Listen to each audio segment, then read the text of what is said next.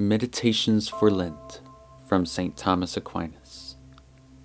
Sunday of Passion Week. The Passion of Christ. As Moses lifted up the serpent in the desert, so must the Son of Man be lifted up, that whosoever believeth in him may not perish, but may have life everlasting. We may note here three things. The figure of the Passion, as Moses lifted up the serpent in the desert, when the Jews said, "Our soul now loatheth this very light food."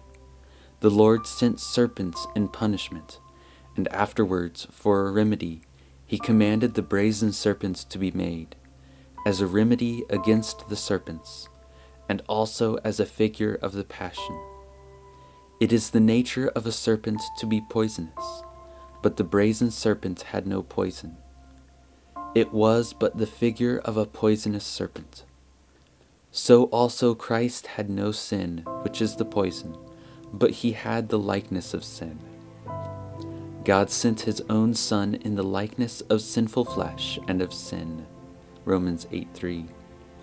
Therefore Christ had the effect of the serpent against the movements of our blazing desires. The mode of the Passion. So must the Son of Man be lifted up. This refers to his being raised upon the cross. He willed to die, lifted up, to purify the air. Already he had purified the earth by the holiness of his living there, but it still remained for him to purify, by his dying there, the air. To triumph over the devils, who in the air make their preparations to war on us. To draw our hearts to his heart. I, if I be lifted up from the earth, will draw all things to myself. John 12:32.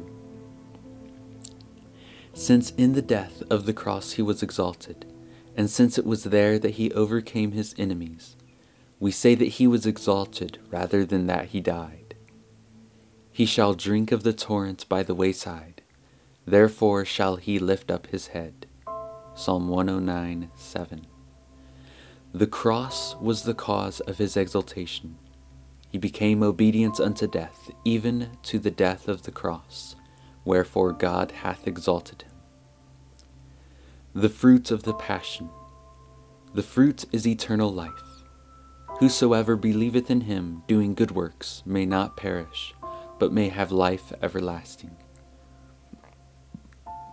And this fruit corresponds to the fruit of the serpent that foreshadowed him. For whoever looked upon the brazen serpent was delivered from the poison, and his life was preserved. Now the man who looks upon the Son of Man lifted up is the man who believes in Christ crucified, and it is in this way that he is delivered from the poison that is sin, and preserved for the life that is eternal.